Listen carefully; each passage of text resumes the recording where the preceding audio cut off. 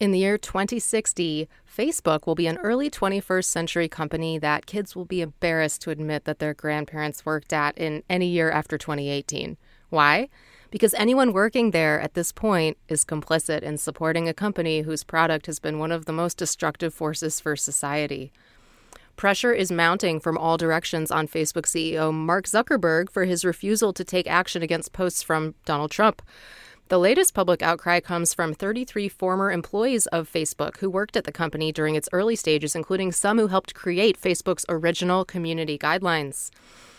Dismayed with Zuckerberg's hands-off policy on Trump's posts and Zuck's defensive posture on the matter, this group forcefully pushed back in a real rebuke, a stinging letter released Wednesday, June 3rd. The group argues that Facebook's position on moderating Trump is inconsistent, that it consciously exposes the public to dangers the company has seen before, and that it creates a double standard that makes the speech of the most powerful people inviolable.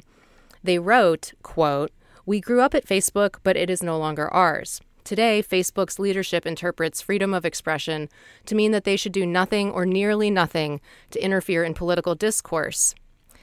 They have decided that elected officials should be held to a lower standard than those they govern. One set of rules for you and another for any politician, from your local mayor to the President of the United States." End quote.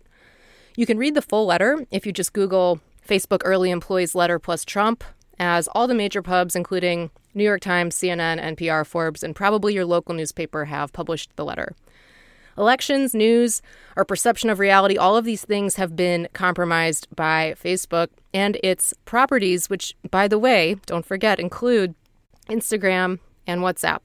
But it didn't all start that way. There were good intentions at the beginning. If you use Facebook's products, especially Facebook.com, ask yourself if you're getting something out of it that is worth the cost.